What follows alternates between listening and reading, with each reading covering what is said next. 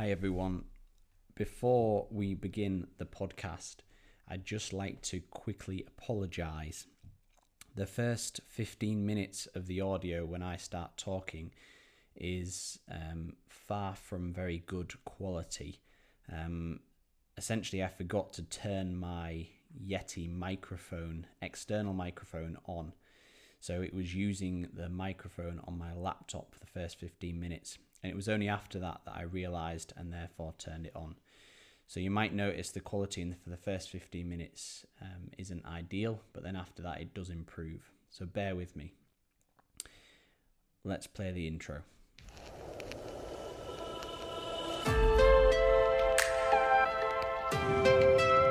Season and half-time. Oh God! Danny, stay on your bike! Dude, and you know, your legs are burning and you don't want to turn around anymore. And you know, if somebody now attacks, you're gonna be like blown out of the water. But you just go, no, I just keep going, just keep going. Tied on the inside, it's Di Solo on the barriers. Peter Sagan just showing himself. His found space may not seem to exist. But Luis is there. Oh my goodness, he's gone and done it again. Oh, what about that? Now then everybody, I am Tom Ramsey and welcome to the Edge Coaching Podcast. The Edge is a performance cycling company based in East Yorkshire, and it is my greatest pleasure to have you listening to me today, whether you're currently out riding your bike in the lanes or simply on your commute to work in the car. This podcast will provide a clear insight into the world of athletic performance and help provide a clear, relatable understanding into subject areas revolving training, nutrition, stress, psychology, and much, much more. Every single podcast that I do will also feature a Q&A section too, and you can submit these questions by sending me a message on any of my social media channels. Without further ado, let's begin.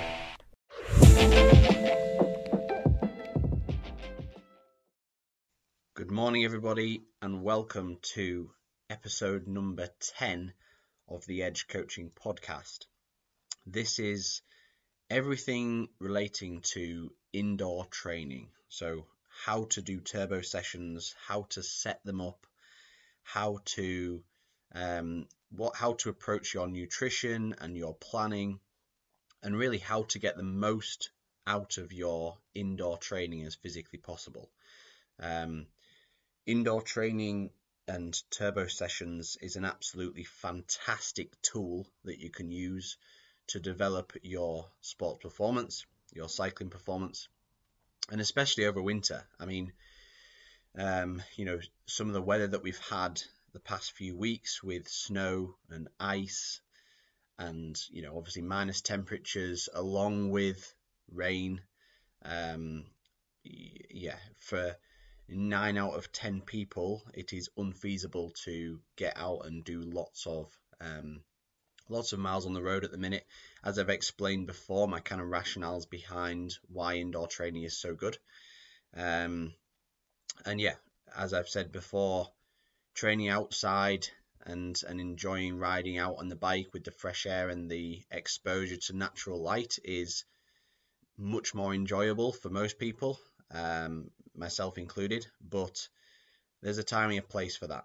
And if you are an individual who is working 9 till 5, you haven't got any daylight in the day midweek to ride your bike anyway. And then when you do get back from work, it is very cold and dark and wet. So actually just getting in a very time sensitive, clinical, efficient training session in within an hour on the turbo session after work would be much more appropriate.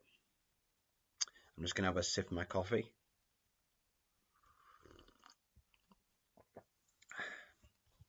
Black Americano. Oh, first sip of the coffee of the day is always fantastic. Okay, so let me just set the scene. To be honest, this might well be my last podcast for a couple of weeks. It might not be, but it might be. So I'm just going to put that out there. The reason for that is Becky, my wife, is, as you probably know by now, heavily pregnant. the due date for the baby is the 21st of February. But Becky just went to go and see the midwife a couple of days ago, and basically the midwife suggested that she's much further along than that. I don't think she's probably allowed to say that it's going to come earlier, but she suggested that the baby is, I think the term is engaged, which I think means something like the head is in the right position for birth now. So the baby's head is kind of engaged near the pelvis in the right place to come out. So as Becky was leaving the appointment, the midwife said, "I'll see you in 2 weeks if you're not kind of given birth by then," kind of thing. So basically the birth of my first child is imminent, and as I've explained before, obviously around that time that takes my priority, and I won't be doing a podcast in the first week of that child's birth, put it that way. So yeah, we'll see what happens, but yeah, that's to consider. A bit of a training update for me, I guess. Some of you pay a bit of an interest. On the last podcast, I said that I'm taking a step back from kind of high-end performance for myself, and that still remains. But it's funny, obviously with the rubbish weather that we've had the past few weeks, I've been doing a bit more indoor training on the watt bike that I've got set up in my garage, and actually really enjoying it. I found a new time to train in the day, which is first thing on the morning, which I'll talk about a little bit later in this podcast. But I'm actually really enjoying the clinical kind of performance element to it again. I think, like anybody, one of the main drivers for my motivation is to see progression. And if I get on the watt bike week by week or day by day, and I can feel myself and see myself getting fitter, and be able to quantify that in numbers, then I really enjoy that. So it's funny because some of my mates have been taking the piss out of me, because it was only last podcast that I said I'm taking a step back and not pushing myself quite as hard. But the last few days training, the last few weeks training, actually since last we spoke, I guess, has been fantastic. I've had some really, really effective training sessions, and I even actually put myself through a submaximal threshold test with associated blood lactate measures and heart rate measures yesterday on the watt bike, which was very difficult because, for those of you who know, obviously what I do is every 2 minutes I ramp up the intensity on the bike, but at each 2-minute increment I actually take a small blood sample from my fingertip, and I put this through an analysis tool. But normally doing that to an individual is quite easy, but doing it to yourself while you are doing that test sat on the bike is quite difficult. But I managed, and yeah, I got some good numbers from that. I aren't going to be closed about my numbers. I aren't bothered if people know, and some people might find it interesting. So my lactate peaked at somewhere between once I extrapolated the data, I figured out that my functional threshold power was around 350 watts. My mind is it's just under that, so about 348-ish, based on kind of extrapolating it with some other data. But obviously we go up in 10 watt increments, so we go up in 10 watt increments from a fairly easy rate, and then every 2 minutes we go up by 10 watts. And I got to the 240 mark, and my blood was still at like 1.6 millimoles of blood lactate, and then by 350 it went up to 4.2. I actually still felt quite good at 350, but yeah, it just spiked above that kind of that marker that we look for. So yeah, so my my functional threshold would be somewhere between 340 and 350, but in terms of the markers and extrapolating it through heart rate, we kind of we could assume that it was towards the higher end of that. So yeah, that was good, and I weighed myself yesterday morning, and I was 82 kilos. So I haven't actually done the maths yet, but if we go 348 divided by 82 equals, so that's 4.24 watts per kilo. It's not amazing, and I have been stronger than that, but I haven't usually been any stronger than that in January. So, but to be honest, what surprises me is I haven't actually been trying to get like loads fitter this year. I've been doing loads of strength and conditioning this year, and a few easy longer rides now and again, literally like once a week or once every 10 days, and then maybe 2 indoor turbo sessions a week. And I think because I've been prioritizing the strength training, that's really had a good effect this year. I've always done a lot of strength training in the winter, but this year I've taken it to another level, and played around with a lot of different things with regards to form and function and volume and weights. So I won't go into the ins and outs, but yeah, it's looking good. I mean, like I say, baby's coming in a couple of weeks. The season's probably going to be starting late anyway. I'm not too fussed where I am, but it's just nice to see those positive numbers, I guess. So yeah, so looking good. So in a couple of weeks, I might even put myself through a ramped max test just to see what that's like, but we'll see. Okay, so yeah, with regards to this podcast, I'll just say now I am going to do a Q&A at the end of the podcast, and I won't forget this time. It's a generic Q&A, so some are with regards to sports nutrition, some are with regards to turbo sessions, and some are with regards to loads of different things. So we'll see how it goes. And I've actually just put out a live Q&A on my Instagram. So I'm just having a look now. So yeah, so things, so a few things are coming in now, which are looking interesting, so to speak. Okay, so first things first then. Turbo sessions, how to get the most out of them after I have another sip of my coffee. So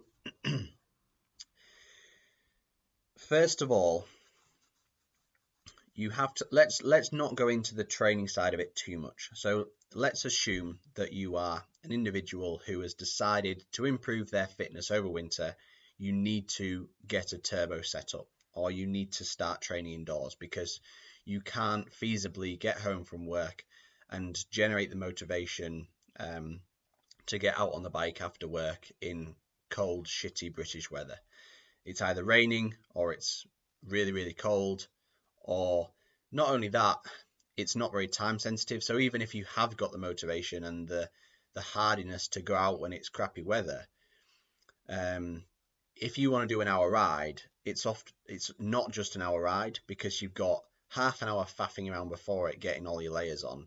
You've got the ride itself, you come back, and then you've got a bike to clean, and you've got a shower to have, and you've got to take all your mucky clothes off, wash those clothes, and things like that. So let's assume that you've already been through that. You've already convinced yourself that you need to do indoor training. So I'm not going to try and convince you today. The reason that you listen to this is probably because you've already been convinced. But what I'm going to talk about today is how to get the most out of it and how to make that as efficient as possible. So the first thing to consider is setup. So the problem I've got as a coach at the minute is I've got all of my different clients have got different setups. So not only have clients using different platforms such as Zwift, such as TrainerRoad, such as using no platform at all and just using their Garmin to follow a session, such as using the Be Cool app, there's lots of different platforms that you can use. But not only that, clients also have lots of different turbo trainers. Some have rollers with resistance, some have watt bikes, some have Wahoo bikes. So I guess what I'm saying to you now is there is lots of different setups you can do. So I'm not going to say to you, oh, you must get this, you must get that, because to be quite honest, it depends on your budget. If you have all the money in the world to spend, or you want to invest quite a bit into this because you know that it's an area that you need to look into, then what I would do is I would invest a lot in... Guys, I've just realized that that's really frustrating. I've just realized that I've actually been using the microphone on my laptop rather than the microphone on my new Yeti mic. So hopefully what you'll notice is, as of a few seconds ago, the sound quality is improved. But to be quite honest, I was thinking about just going back and starting again. I can't be doing with that. I don't have time for it today. So nice raw footage for you, nice raw audio for you. That first 10 minutes of the podcast might be not as good sound quality as I was hoping for. And I'm quite interested actually to, when I hear this back, if I notice the difference. But anyway, we'll go from there. So going back to what I just said, if you have enough money to invest in this, what I would go for is a Wahoo bike. It's what I use for testing and what I use for bike fits over at Viva La Velo, and they are a fantastic bit of kit. Secondary to that, I would invest in something like a watt bike. So basically the theme there is, if you have the money available, I would invest in a bike which is set up and ready to go, i.e. not a turbo on a bike. My rationale for that would be that it's there, it's set up, it's in your position, there's no calibration involved, there's no faff involved, there's less wearing of different parts, and that bike is there, that bike is made for indoor training. It's typically a lot more reliable, quantifiable data, and there's no kind of setup and calibration issues which could occur between the turbo and the bike.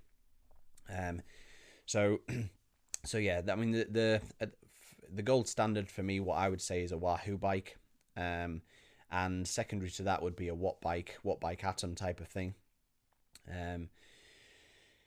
Now let's go down to the next tier. So if you're looking to get a turbo and you want a bike set up on it, then yeah, it massively depends on what you're wanting to put into it from a financial perspective. Turbos, you can buy turbos for around £1,000 at the minute. Now, to be honest, personally, if I was to get a turbo now, I wouldn't be spending that kind of money on one, even if I had the money available, because I don't think you can justify... I think if you spend about 600 quid on a turbo, that will give you a fantastic turbo trainer. And the difference between spending 600 quid and 1,100 quid, which is some of the top end ones, I don't think that from my experience, I don't think you're necessarily getting that extra benefit out of them. If you genuinely want my opinion on how much you should spend on a turbo, I think you should be looking at about 600 quid. Something like a Wahoo Kicker Core, or something around that kind of price range would be appropriate. I know there's loads of different brands. I know Tax do one about 600 quid. I know Wahoo do, like I say. I know Elite do one about that kind of brand. Sorry, that type of price range. Don't get me wrong, there is turbo trainers out there for about 300 quid, which would do a really, really good job. What I wouldn't go near is turbo trainers that are less than 100 quid, because you really won't get you won't enjoy sessions that are on turbos that are that kind of price. You know, you haven't got any kind of ride feel. They're not direct drive, and yeah, they're not very good really.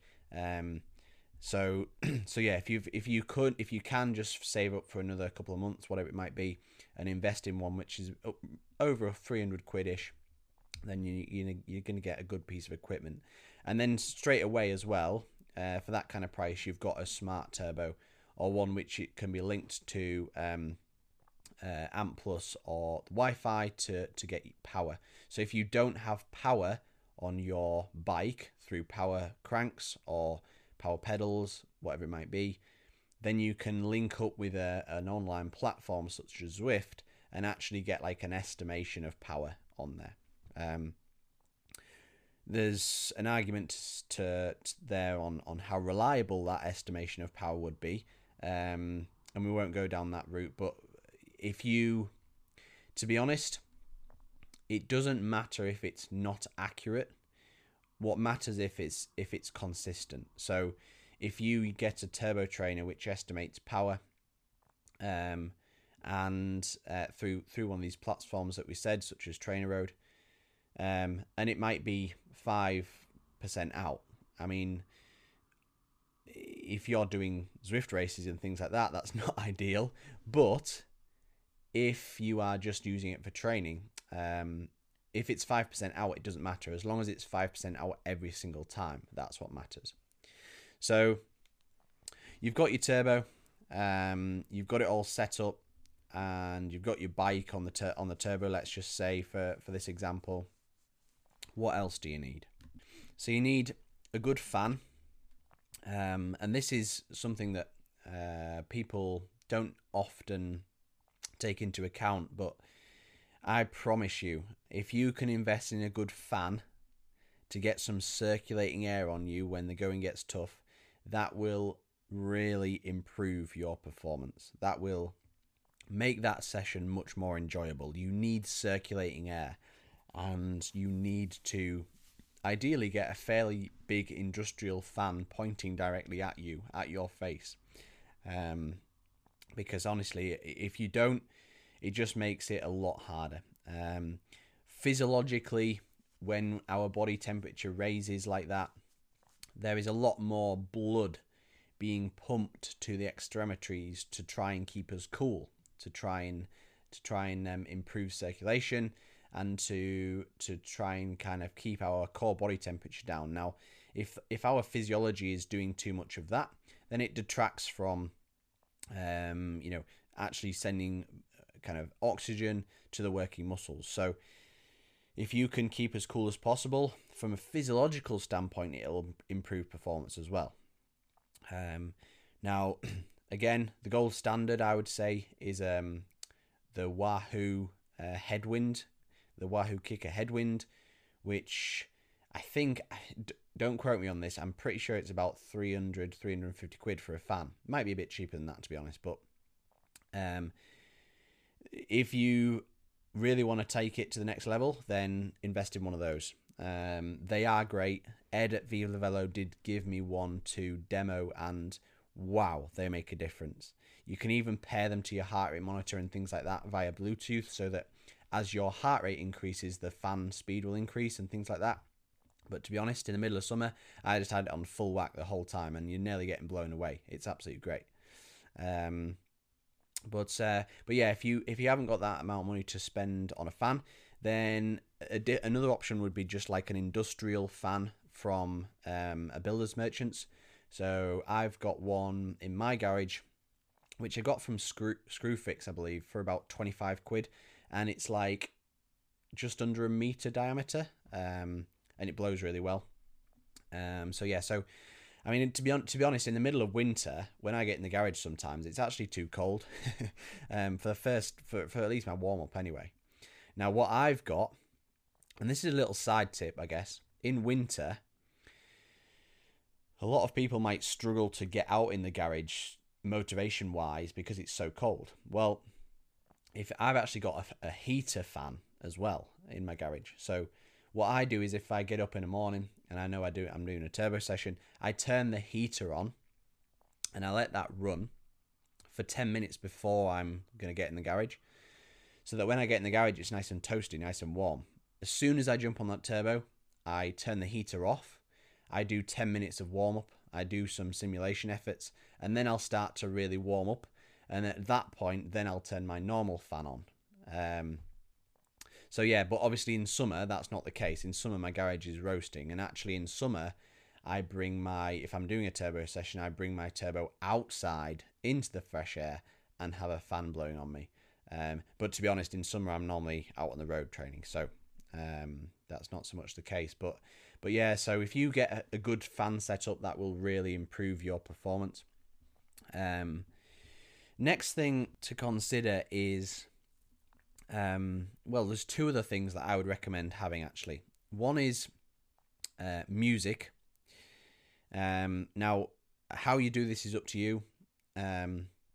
Personally, my garage is quite well soundproofed, so I have quite a big speaker which is kind of right near my head, and then when I'm doing the session, I can just play that speaker quite loudly, obviously not too loud, right next to my face, and not annoy the neighbours too much. Now, if it's very early in the morning, like 7 o'clock in the morning, 6 o'clock in the morning when I'm doing a session, I don't want any sound coming out to my neighbours. So obviously, I will use my earphones instead. But regardless, get some sort of music blasting, earphones, headphones, speaker, don't annoy your neighbours. In terms of selection of music, if it's an easy ride, an easy Zone 2 ride where you're just getting in some miles, listen to this podcast. Educate yourself. Use the time wisely. You don't need some banging heavy metal or drum and bass when you're doing an easy Zone 2 ride. So use that time to educate yourself with podcasts or watch some cyclocross racing that's on at the minute, whatever it might be. That's what I do if I'm doing an hour or 2 hours just ticking over with some Zone 3 efforts in there or whatever it might be. And I don't need to be, absolutely going full gas. Then I'll listen to some podcasts. I won't listen to myself, but I'll listen to some educational podcasts, or I'll just get cyclocross racing up on YouTube, put that on my phone, and watch some cross racing. Watch some live cross racing. Watch some live motocross racing, cycling, whatever it might be. Just to keep myself entertained, I guess. Obviously, if you've got Zwift set up, which I don't, then that can be your kind of distraction, I guess, and make time go a bit faster. Personally, I am not a Zwifter. So if you've come on this podcast to let me talk about Zwift, then you've come to the wrong place. I am too clued up on it. I mean, to tell you the truth, I tried it once about 2 years ago in a free trial. I tried it for a week. I think I did 2 sessions in that week and just didn't get on with it. And to give it credit, like, at the time I was on a crap turbo trainer and I probably didn't give it enough of a chance. But to be honest, I'll just go off on a tangent here. When I get on a turbo, I'm only going on a turbo for a purpose. So I have some pre-planned efforts to do in my head that I want to try and achieve. I do not need to be looking at a little avatar cycling up a hill or seeing who's riding with me or giving kudos to other riders or looking at my scenery when I'm doing those efforts, because if I want that, I'll go out on a ride out in the open air. And typically in winter I get a lot of my efforts done. Every single session has specific target powers. So I'm looking at my Garmin in front of me, and that's enough to detract me from the effort, and just to focus on those numbers and hit those numbers is my motivation. So going back to what I was saying, get the music blasting. But also I'd recommend having a whiteboard. Now, again, it depends how you're set up with regards to this. If you're pre-uploading your specific session to Zwift or to Trainer Road, then you've got it on your Garmin in front of you, or you've got it on your iPad in front of you. For me, I don't have that in front of me. I just have my Garmin. So on my Garmin screen, I have 4 data points for an indoor session profile. And if this is same for you, if you just use a Garmin, then listen up, because this is quite important. If you're following a session, I have just 4 data screens. I don't need to see my cadence. I don't need to see my TSS. I don't need to see the temperature, whatever it might be. All I see is the overall time at the top, lap time next down. I then have 2 power fields, which is a 3-second average power and critically lap average power. And then I see my heart rate under that. Now, the critical one there is lap power and lap time, because if I'm doing some efforts, say for example, a 3-minute effort, and I know I need to hit 420 watts for 3 minutes, then I lap my Garmin at the start of that effort, and I just keep an eye on that lap average power for 3 minutes, and then I lap it again at the end and have my recovery. And that's the critical ones. And for some people listening to this, you'll be like, well, yeah, obviously, but some people will be thinking, wow, of course, I need to do that. Because the amount of clients that I've been coaching who do that kind of thing and they don't have lap power showing, and then the power is way off because all they're doing is looking on 3-second average, and that 3-second average could look like it's where it needs to be, but actually on average it's much lower. So and they're unknown doing efforts that are much less. Like I say, if you're following a session on Zwift or on Trainer Road, you don't necessarily need to know that, because you'll have the session on your iPad or on your computer or whatever in front of you. But and some of you will be using things like erg mode, so that you have to think about moving your effort up or down. So on that note, for those people who are following a session like I do, not on Zwift or Training Road, just with a Garmin in front of you, I would also actually have a whiteboard next to you. Now, just like I do, so I have my Wattbike set up, and then I've actually just like screwed a whiteboard to the wall by the side of me. And what that means is that I can write the session on that whiteboard, but also I can count my laps, so not to lose track. So let's say I'm doing 20 times 1 minute over, 1 minute under, an over-under session. It's quite easy when you're on the rivet, when you get to lap 8 or 9, to think, oh crap, am I on lap 8 or at lap 9? And then suddenly that starts stressing you out, and then you lose complete track. And then any little thing like that where you're not switched on can quite drastically affect your performance. So yeah, you need to be quite switched on to it, and all it takes is a little tally chart. You know, when you've done an effort, make a line. When you've done your second effort, make a line. When you've done 5 efforts, put a cross through that line. You know, it's these little things which just make things a little bit easier when counting your efforts. Right, last sip of my coffee, I promise.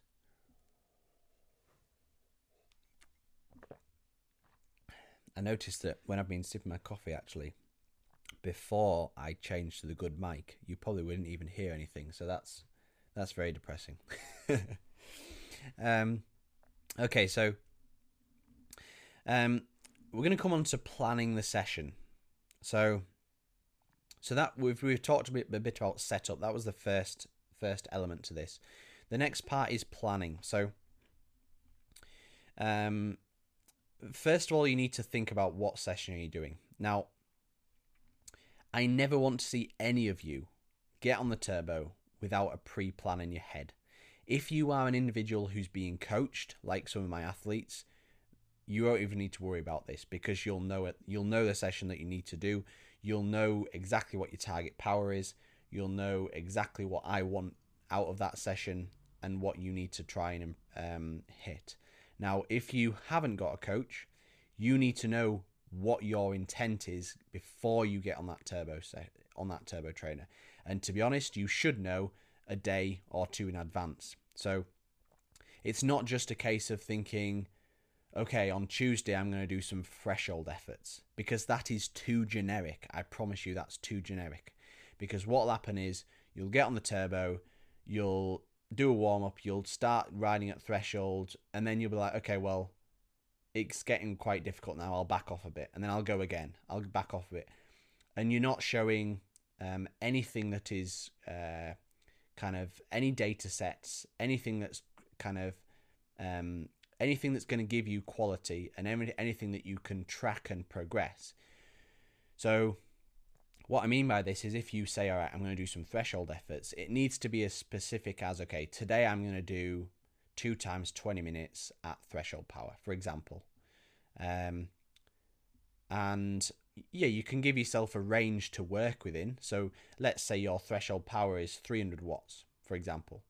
You could say, I'm going to do 2 times 20 minutes at 295 to 305 watts. And then if you feel good, you can work to the top end of that range. And if you don't feel good, you can work to the bottom end of that range. But then the benefit of that is, once you do that session and you've got a tick in that box and you've ticked it off, you can kind of make a note in a diary or on Training Peaks on how that felt, make a note of what your average power was. And then in 2 weeks' time, if you revisit the same session, or you say, okay, I want to do some threshold efforts again, you can revisit that exact same session and purely just try and beat those power numbers. And straight away, you can quantitatively say that you have increased your performance there. You've got progression. So that's what I mean by that. You've always got a pre-plan in your head on exactly what you're doing before you jump on the Turbo Trainer. The way in which you will decide what you're doing is to take some kind of considerations. So you'll consider what you're trying to achieve or work on. So say, for example, if you're specifically trying to increase your VO2 max, you'll do some VO2 max efforts. You'll consider what you did last time and then how you're going to try and beat that. You'll consider what session you did last night. So if you train the night before, you'll consider that, because you're not going to do 2 sessions exactly the same 2 nights in a row, for example. But you'll also consider things like, are you in a position to progress, or are you just trying to maintain? So are you fatigued and you just want to maintain, do an easy ride, or are you in a position where you feel fresh and you want to progress? This is all considerations you need to think about. You also need to kind of, on the planning note, what you need to be doing is factoring this session into your day. Okay, and this is quite a serious point. Now, too many people get up in the morning and think, right, I'm going to do a turbo session today. But they don't know exactly what time they're going to be doing it. And what happens there is they get in a situation where they end up procrastinating a lot of the time. Let's say it's a weekend, for example. Let's say it's a Saturday and you know that it's crap weather and you're going to do a turbo session. You've got all day to do it. Now, if you don't specifically tell yourself the day before exactly when you're going to do that turbo session, what will end up happening is it'll get pushed back and back and back. Things will crop up. Things come up that you didn't plan to do. The wife wants to go and do a Tesco shop, whatever it is, and that'll just get pushed back and back, and then you'll end up doing it right at the end of the day when maybe motivation's not as high. You might even not get round to doing it. Not only that, but even if you do get around to doing it, you can't pre-plan things like your meal timing. You can't pre-plan things like having a bit of a coffee before it. You can't pre-plan things like making sure everything's set up and ready to go so you can devote full attention and full capacity to that session. So a typical example is if you're working during the week and you know that you start work at 7 a.m. but you finish at 4 p.m, then it's probably unfeasible to try and do that session before work. But you know that you finish at 4, you're home for 4:30, and you're going to get on the turbo at 4:30 to do that hour's session. Perfect time to do a session. But if you know that you're going to get on that turbo as soon as you walk in the door, you're going to get changed, jump on the turbo, then straight away you know that you can plan your meals in advance and you can make sure you have a bit of a snack 2 hours before, for example. Your wife knows you're going to do that, so There's not going to be any questions about things to do as soon as you get back. And then you finish the session at 5:30, you shower, you're done for 5:45, and you can devote the rest of the evening to the kids, to the wife, to doing shop, to cooking tea, whatever it might be. Rather than getting home, you haven't told your wife in advance, you haven't told yourself in advance, you sit down on the sofa, you start snacking because you're a little bit hungry, your wife says, oh, tea's ready in an hour, then you're stressing because you're like, oh, I was going to do a turbo session, and then it's all knackered. But similarly on a weekend, you know, if you've said you're going to do a session on a Saturday, but you don't know what time, you need to block out a piece of time in the diary as to exactly when you're going to do that session. So whether that's at 10 o'clock after you've left your breakfast settle, whether that's first thing in the morning before breakfast, whether that's just before lunch, whatever it might be, make sure that block of time is specifically tailored to you. That is your time in the day purely to yourself to perform. And as soon as you know that that time is available, you can make sure that that's sorted. You can make sure that you've got no distractions. You can make sure that it's all sorted and nothing's going to get in the way of you from doing that. So yeah, consider time of day. So you need to consider things like what time of day do you train best? So are you one of those individuals who trains best in the morning? Are you most active? Are you most mentally and physically stimulated in the morning? And do you get progressively more tired during the day? Or the other way around, do you perform best physically later in the day? This is one consideration. Another consideration is meal timing. So obviously you wouldn't do a training session within 20 minutes of finishing your lunch. You wouldn't do a training session 20 minutes after your evening meal. So you need to consider meal timing. So you need to consider where that session is in relation to your meals. And typically, those sessions either fit just before breakfast, or mid-morning, or just before lunch, or mid-afternoon. That's the kind of typical times in which you train. But you need to consider where you perform best as well. Other considerations are things like sleep compromises. So I'm a big advocate of training in the morning if and when you can. I tell most of my clients, and I do it myself, if you've got an option to either try and train at 7 a.m. before work or 7 p.m. after work, I would always try and aim to train in the morning if you can and if you perform best then. As long as you're not compromising performance too much. But also you need to consider what that has an effect on your sleep. So work out if you're training at 7 p.m, because you're not finishing the session till 8:30, does that mean that you're going to bed a lot later and therefore compromising sleep? But there, on the flip side, if you're getting up early at 7 a.m, to train at 7 a.m, so you're getting up at whatever it is, 6, is that compromising your sleep too much? So consider, I won't go into the too much depth, but consider what compromising your sleep most and then adapt to that. Point number 3. So we'll go on to one of the last kind of main overarching elements of this, which is with regards to nutrition and fueling for these performances. So one of the first things we need to consider is the length of time that you are spending on the turbo, or the length of time you're doing these sessions, because if these sessions are under about 70-80 minutes or maximum an hour and a half, as long as you are not in a severe calorie deficit over the day or the week, and you're not specifically restricting carbohydrates as part of a dietary intervention, then generally speaking, for these sessions, which are less than 90 minutes, you will have sufficient kind of circulating muscle and blood glycogen to fuel the session and the efforts required. Now, that being said, and this is, I mean, I guess what I'm saying here is that there's not, you can overthink this.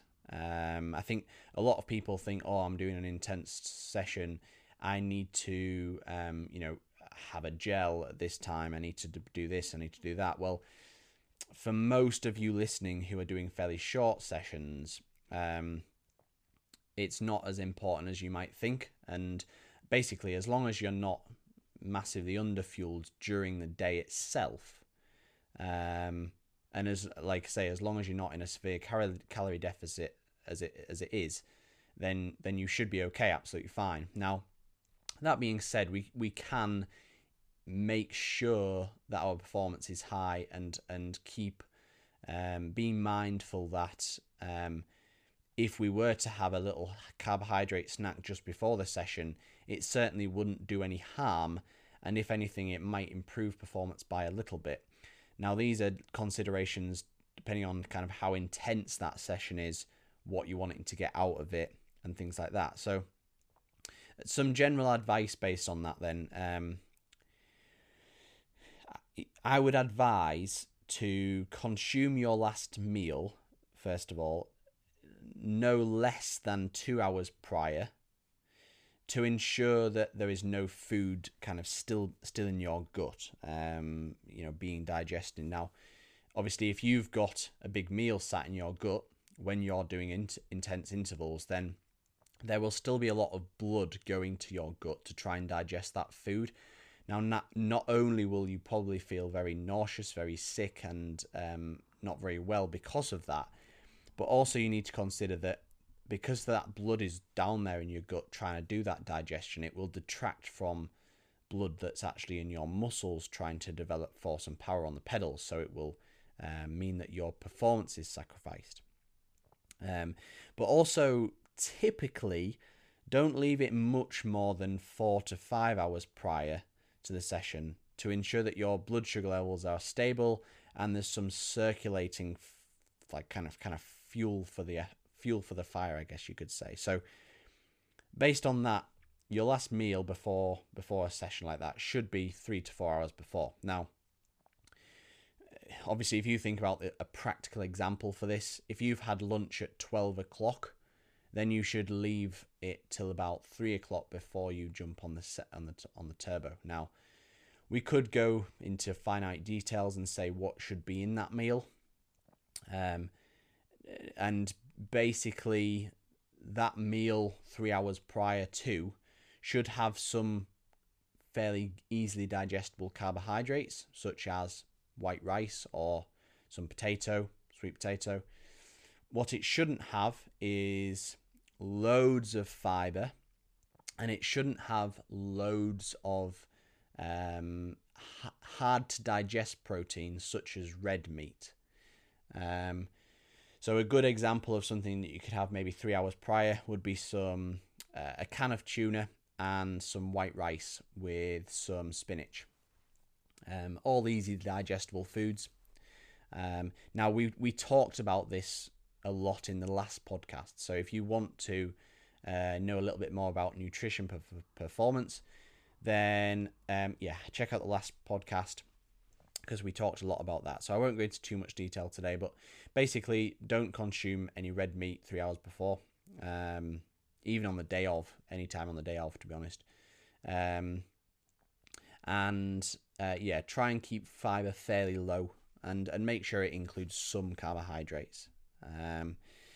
Now, if that meal was longer than 3 hours before, so say for example, if you had your lunch at half 12, and you're not training till half 5 on the evening, then it would be advisable to have another small snack, fairly high carbohydrate snack, maybe an hour and a half before the session itself.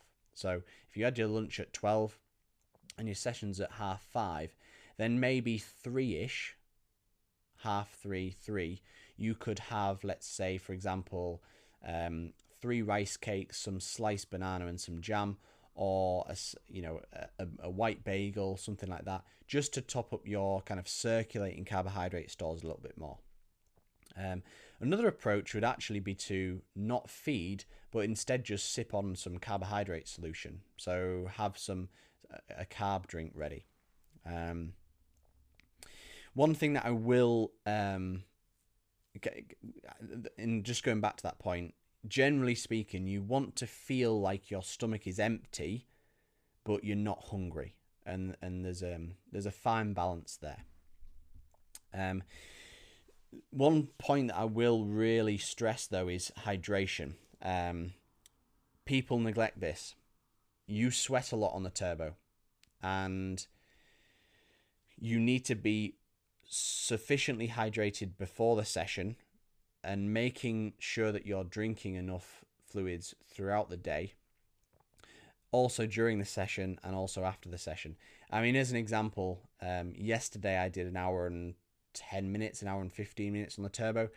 I did it first thing in the morning before breakfast, and I think I drank like maybe 3.5-4 liters of fluid yesterday.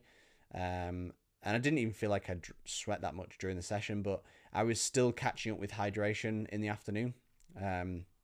So yeah, you need to be on it with drinking a lot, and everybody's sweat rates are different. So nice and simple, just keep an eye on your urine and keep an eye on the color of that urine, and make sure that it's just off clear kind of thing. Obviously, the amount of each individual sweat varies from person to person, and depends on a variety of factors, but also such as things like workout intensity, duration, environmental temperatures, and genetics. But yeah, hydration is very important. Make sure you are hydrated, because you could be sacrificing many watts if you're underhydrated. So a little summary then on some of the key points that I just made with regards to with your indoor training setup. Make sure that you've got your trainer set up and ready to go, so that there's as least faff as possible. It's very especially if time is very precious, or you're heading on the turbo after a day at work, then make sure that you're organized the night before or in the morning, so everything's in place and you're not spending 15 minutes searching for your bib shorts or whatever it might be, just to get on the bike. Make sure that you're well prepared in advance. Make sure that you've got a decent fan and you've got circulating air. Make sure that you've got music to help you through the session. With regards to planning, make sure that you structure your week effectively. Make sure that you're not doing too much of one intensity, but make sure that you plan your sessions in advance and make sure that you know specifically what you're doing before you jump on the turbo session. Consider the time of day and when's best for you to train, and then kind of manipulate your meal timing and things like that around the session to make sure that you get the most out of your session. Consider things like hydration and fueling to make sure that you've got enough overall food in the system to help you through that session, and make sure you're sufficiently hydrated. And that's the main things to consider really when it comes to training indoors. I think a lot of people kind of disregard certain small key elements, but a lot of these smaller elements do actually evolve one on top of the other to have quite a dramatic impact on performance. And I think it's one thing to consider is when you're training indoors and you are reaching for performance, often those intervals that you're doing are very, very, very precise and very taxing and very testing. And one thing that you need to bear in mind is that when you are on the rivet and when you're going deep and you're going hard, very small, what might feel like insignificant things can actually have quite a big impact on your performance. So say, for example, if you're doing a 10-minute effort at 105% of threshold, for those of you who know what that feels like, it's not a very nice sensation. You're absolutely on the rivet, and it really is testing you. Now, if something was to happen, such as, let me think, such as your bike setup isn't quite right, or such as you realize that you're underhydrated, you've forgotten to put your bottle on the bike, so you've not actually got a drink with you, or you have realized that your headphones aren't connected properly and you've not got any music for that effort. It's little things like that which might sound insignificant at the time, which can really play on your mind and therefore play on your physiology and affect the session quite largely. So having these things in place to make sure that they're ticked off and sorted before the session is quite a key element to it all. So we're going to go into the Q&A then. I've left a bit of time available at the end of this to reel through some questions that you've been answering. I put on my Instagram story a few days ago, I put out a Q&A, and I had quite a few responses to that. So there's a few that I'll go through here, some of which I've answered before in previous podcasts, so I won't be answering those. But yeah, some of them are new, and I'll go through these. And again, I haven't really had a chance to kind of go through this or research the answers to these much, so I'll just kind of reel some things off my head. And then I'll also go and have a quick look at the live Q&A that I've done on my current story to see if there's any other questions, and I'll fill them in as, oh yeah, there's a few on there. So, okay, so first question. Fuel during turbo sets, gels, bars, nothing. Discuss. So I think I've partly answered this anyway in the podcast.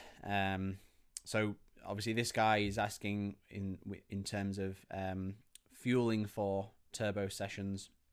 Should you have gels? Should you have bars? Should you have nothing? Now, to be honest, it depends on how you're approaching the session. Like I said before, it depends if you're in a calorie deficit or not. It depends if you're restricting carbohydrates or not. It depends what time of day it is. It depends how long you're on the turbo for and for what intensity you're riding at. Obviously, you need to consider that, and it's something that I didn't mention before, but if you need to consider that if it's a low intensity ride, just at zone 2, then you'll be utilizing a lot smaller proportion of carbohydrates and overall calories than if you were to do some full gas, 110% of threshold for 5 minutes efforts. So you need to consider these things when you're thinking about this. For sessions that are lasting under an hour and a half, typically you don't need to fuel specifically for the session, as long as you're appropriately fueling throughout the day. But yeah, to answer your question specifically, let's say that you've had a day at work, you've not eaten since 12 o'clock and it's a 5 p.m, 6 p.m. session on an evening, then I would advise taking in some sort of carbohydrates either just before or during the session itself. Now, for me specifically, I don't actually like eating too much on the turbo trainer if it's a short session. Now, obviously, so what I do in that scenario is I would actually just have a little snack at about 3:30, and that would help my glycogen stores a little bit for that session itself. But yeah, another way of doing it is to have something like a carbohydrate solution in a drink. But anything that's got some easily digestible carbohydrates in, if you're in a carbohydrate depleted state going into it, then it would certainly help. So yeah, so something like a gel or a bar would be fine, but it's not essential. So don't feel you need it. If you don't, if you reflect on your day and you know that you're appropriately fueled for the session, then and it's a fairly short session, then you wouldn't necessarily need it. Next question: how translatable is aerobic fitness in exercises that use alike muscles? Brackets running / cycling. So this guy, I'm assuming he means, basically, if I go for a run, will that positively impact my cycling performance? Again, the answer to this is it depends. It depends kind of, how trained you are as a cyclist and what level you are. As a cycling coach, I am very fond of keeping cyclists as holistically fit as possible. So what I mean by that is a good cyclist should also have other good kind of physical motor skills other than just being able to ride a bike well. They should be able to perform other tasks to a competent skill level. They should be able to run to the bus and not feel out of breath or absolutely ruined after it. They should be able to press a fairly heavy weight above the head. They should be able to squat a fairly heavy weight. They should be able to deadlift something without pulling the back. They should be holistically fit rather than just being good at pedaling a bike. So that being said, although running is very specific in terms of the demands on your legs, and 90% of cyclists, if they went for a run, they would certainly feel it a lot in their legs. I would say that I would advocate generally trying to do a little bit of running here and there as a cyclist. And the reason I say that is because cycling is a very low impact sport. It's very, very caring on your muscles and bones. And although that has benefits for lack of injuries, what it doesn't do is it doesn't actually proactively try and make your bones stronger and your tendons, ligaments stronger with the impact. So, what you need to consider is that running is an impact activity and cycling is not. And impact activities are good for developing bone density, which tends to decrease as you get older. So doing a few runs here and there is good. Picking where you do them is quite critical. But obviously, if you do them in the off season, if you do 1 or 2 runs a week in the off season, that's a good way of implementing it into the week.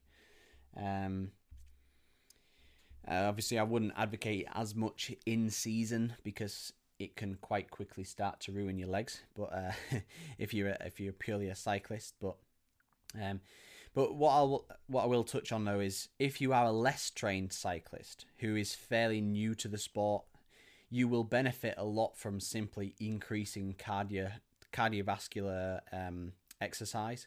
So the running will help lose a little bit of weight. The running will increase your cardiovascular fitness in terms of all the performance markers. You will find a lot of benefit from just that increase in activity. Now, if you're a well-trained cyclist, the performance benefits from going for a few runs won't be there as much. And if anything, could potentially have a detriment to performance if you're doing that instead of cycling. So I guess to summarize, the answer is if you're doing it on top of your cycling and it's not negatively impacting your cycling, it can only be a benefit. If you're doing it instead of your cycling, then I would argue that the cycling that you would have been doing has more of a cycling specific performance benefit. But yeah, there's many other considerations involved. Next question, favorite snack on the bike?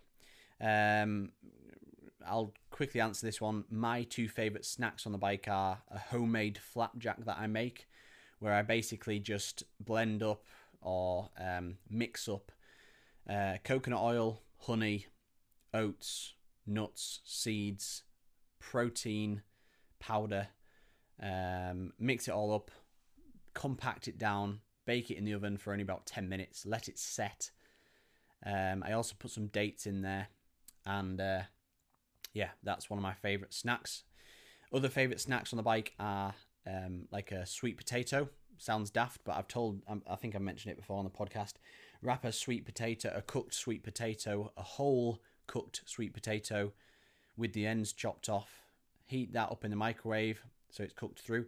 Stick it in a bit of cling film or foil, put it in your back pocket with a bit of salt on, and it hits the spot. Next question, key attributes to a good morning routine in your opinion? Good question. I think there's two different types of morning routine. There's an ideal morning routine and there's a realistic morning routine. An ideal morning routine is not realistic for most people who have to get to work without compromising sleep. So an ideal morning routine would be to wake up, have at least a pint of water, which is something that I do personally. Brush your teeth, do some kind of home meditation / relaxation yoga, kind of gather your thoughts and have some positive thoughts for the day, make a bit of a list on things to do and be proactive, make sure that you have kind of got clear insight into what you want to achieve that day, have some time to kind of reflect on previous day and what you want to action, then to maybe go for a 30-minute walk as the sun's rising to expose yourself to some daylight, have a good healthy breakfast, then yeah, set about your day in terms of working and training. Now that's probably not realistic when it comes to most people because they won't have time to sit there and think about this without compromising their sleep because they need to rush off to work. So in a realistic approach to this, which is basically something that I do every day, let's just explain my morning routine. I wake up it averages about 6 o'clock in the morning. Sometimes it's a bit earlier, 5:30, sometimes it's a bit later, 6:30, but between 5:30 and 6:30. And that's what I would advocate in doing a similar time every single day. First of all, stick to a wake up routine in terms of time you wake up.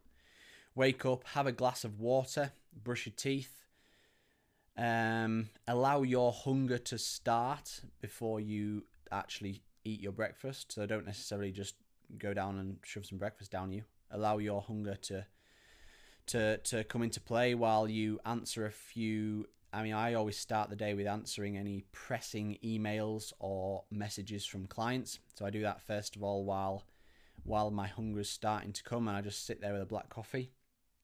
And then I have my breakfast. I also make a list in the morning in the first hour of things I want to get done, like the absolutely essential things that I need to do. And I often walk the dog in the morning if my wife hasn't, to expose myself to natural light and get some nice fresh air in the morning. By that time it's 7:30, 8 o'clock, and then I start my normal day with regards to normal office work, with regards to doing training, whatever it might be. So yeah, that's my morning routine. And yeah, there's some key attributes there in terms of making sure you start the day off well in terms of hydration and planning the day ahead. Stick to a routine in terms of waking up and going to bed at a certain time.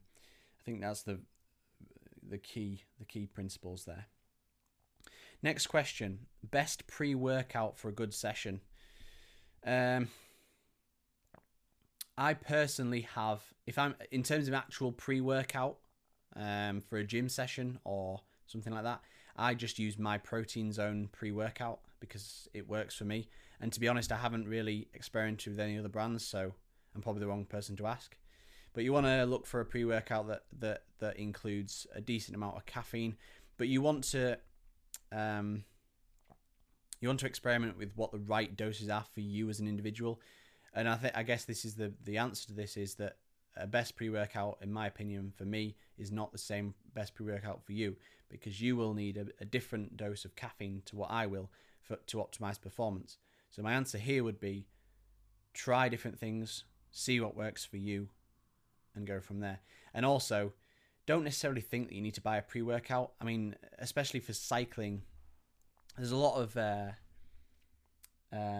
ingredients in normal pre-workout supplements, which are good for lifting but not necessarily good for cycling. So consider these things when it comes to what's in these pre-workouts, because you can easily make your own good pre-workout drink by, for example, just having a coffee or having a caffeine tablet and and some good electrolyte B vitamin kind of thing in there, without necessarily thinking, oh, I need this, this, and this.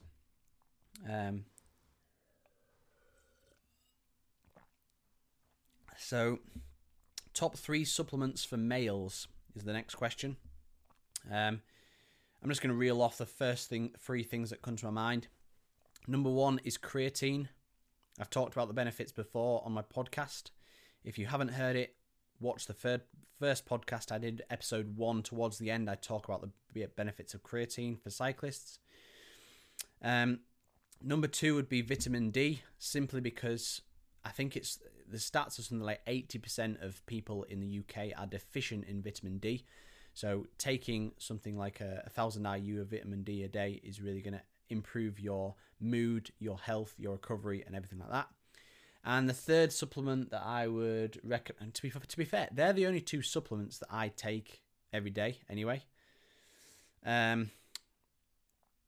Aside from protein, though, I guess you could say the third supplement would be protein powders, because they're just easy, quick, convenient source of protein. If you don't necessarily count that as a supplement, then the third supplement that I would suggest is for males. Let me think. Got creatine, got vitamin D.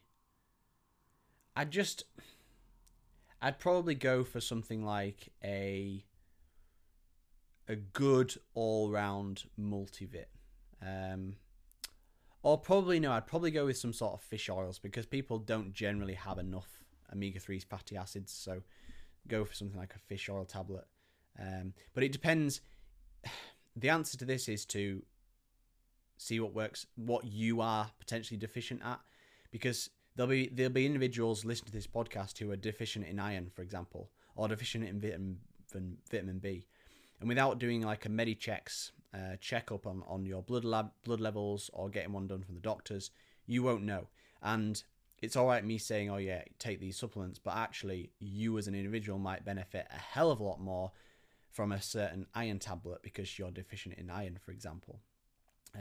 But the answer to that question is to, realistically, apart from certain key attributes that you can't get from dietary intervention, which I've just mentioned, for example, you can't get the kind of levels of vitamin D realistically from foods that we need.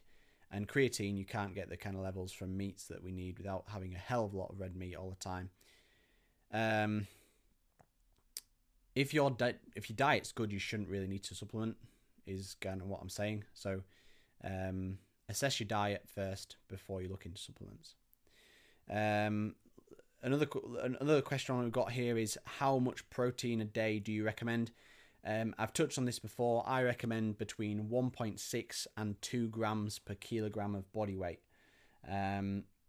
So, for example, for me as an 82 kilogram male, if I was to have 2 grams per kilo, which is typically what I have about 160 grams of protein per day. Now, if you, let's say, divide that up by 5 meals in the day, that's about 33 grams of protein per meal if I have 5 meals in the day. A few more questions that are coming in on my Instagram stories. What's your food guilty pleasure? All right, I promise you these are fully unrehearsed because I've literally just pulled them up now. Food guilty pleasure. Good question. Okay, I haven't got much of a sweet tooth, so I'm not like, oh, it's sweets and chocolates kind of thing. I do like a bit of dark chocolate, but that's not a guilty pleasure because I don't have it very regularly.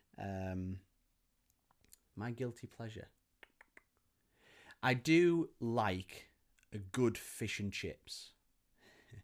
I guess, you see, the concept of a guilty pleasure is somewhat misunderstood from a lot of people, or misinterpreted, because to me, for example, I'm thinking fish and chips now is probably what I would call a guilty pleasure. But I don't feel guilty when I have fish and chips, because I only have fish and chips roughly once every 2 weeks. And in terms of the macronutrient profile of fish and chips, it's actually not that unhealthy. I mean, it would be unhealthy if I had it every single day, because I'm missing out on a lot of key vitamins and minerals, missing out on a lot of fiber. But actually, fish and chips, it's really high in protein. It's actually not that calorie dense if you think about it. And there's, as long as you don't get a really fatty version, it's not actually that high in saturated fat either. So it's not actually that bad. And, so I probably wouldn't say that that's a massively guilty pleasure. I don't really like proper greasy burgers. I don't really like shitty dairy chocolate. I don't really like pick and mix sweets, just bags of sweets and things like that, crisps. I don't really enjoy them at all. I don't really like alcohol. So my guilty pleasure would be fish and chips, but I don't feel guilty eating it. So, because I have it very infrequently, but I do bloody enjoy it. There's fish and chips near my house, nearish my house, called Papa's in Willoughby. And it's friggin' fantastic fish. Really, really good. Really, really good haddock. And I have that roughly every other week, maybe, something like that. I'm trying to think if I've got any other guilty pleasures, but to be honest, I don't. I can't think of anything.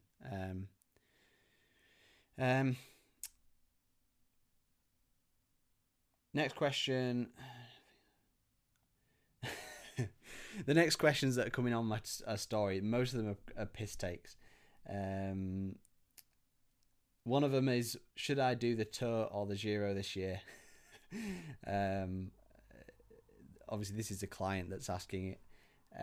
I think you would suit the Giro better as a rider for that person that's asking. And one of my friends is saying, how did you enjoy your 3 days of retirement? So that's relating to, as I said at the start of the podcast, about me suggesting that I'm going to take a step back from performance cycling, but then in the last few days I've done lots of hard intervals and tests, so he's taking the piss there. But yeah, my 3 days of retirement was very good, thank you. It gave me a good perspective on how much I actually enjoy looking at numbers and how much I enjoy training hard. We're going to leave the podcast there, guys, because I've been talking now for over an hour. And the sun's just come out, so I fancy an hour's mountain bike ride before I crack on with a load more office work today. Thank you very much for listening. It's been a pleasure. Like I say, I may not get a podcast out next week or the week after because baby is due soon. But if it does come on the due date, i.e. late February, then I probably will get one in before then. But yeah, thank you very much for listening. If you wouldn't mind, it really does help me generate motivation to create more content. Just drop me a message, say what your review is, give me any positive or negative feedback, or share this podcast via your Instagram stories, or share it on Facebook, because again, it really is nice to see. And when I look at the analytics of this podcast, it is exponentially increasing by the amount of views and clicks that it's got. So we're into the hundreds now in terms of the views on every podcast, and it's getting higher and higher each week. So it's really nice to hear. It's really nice to see. And until next time, thank you very much. See you later.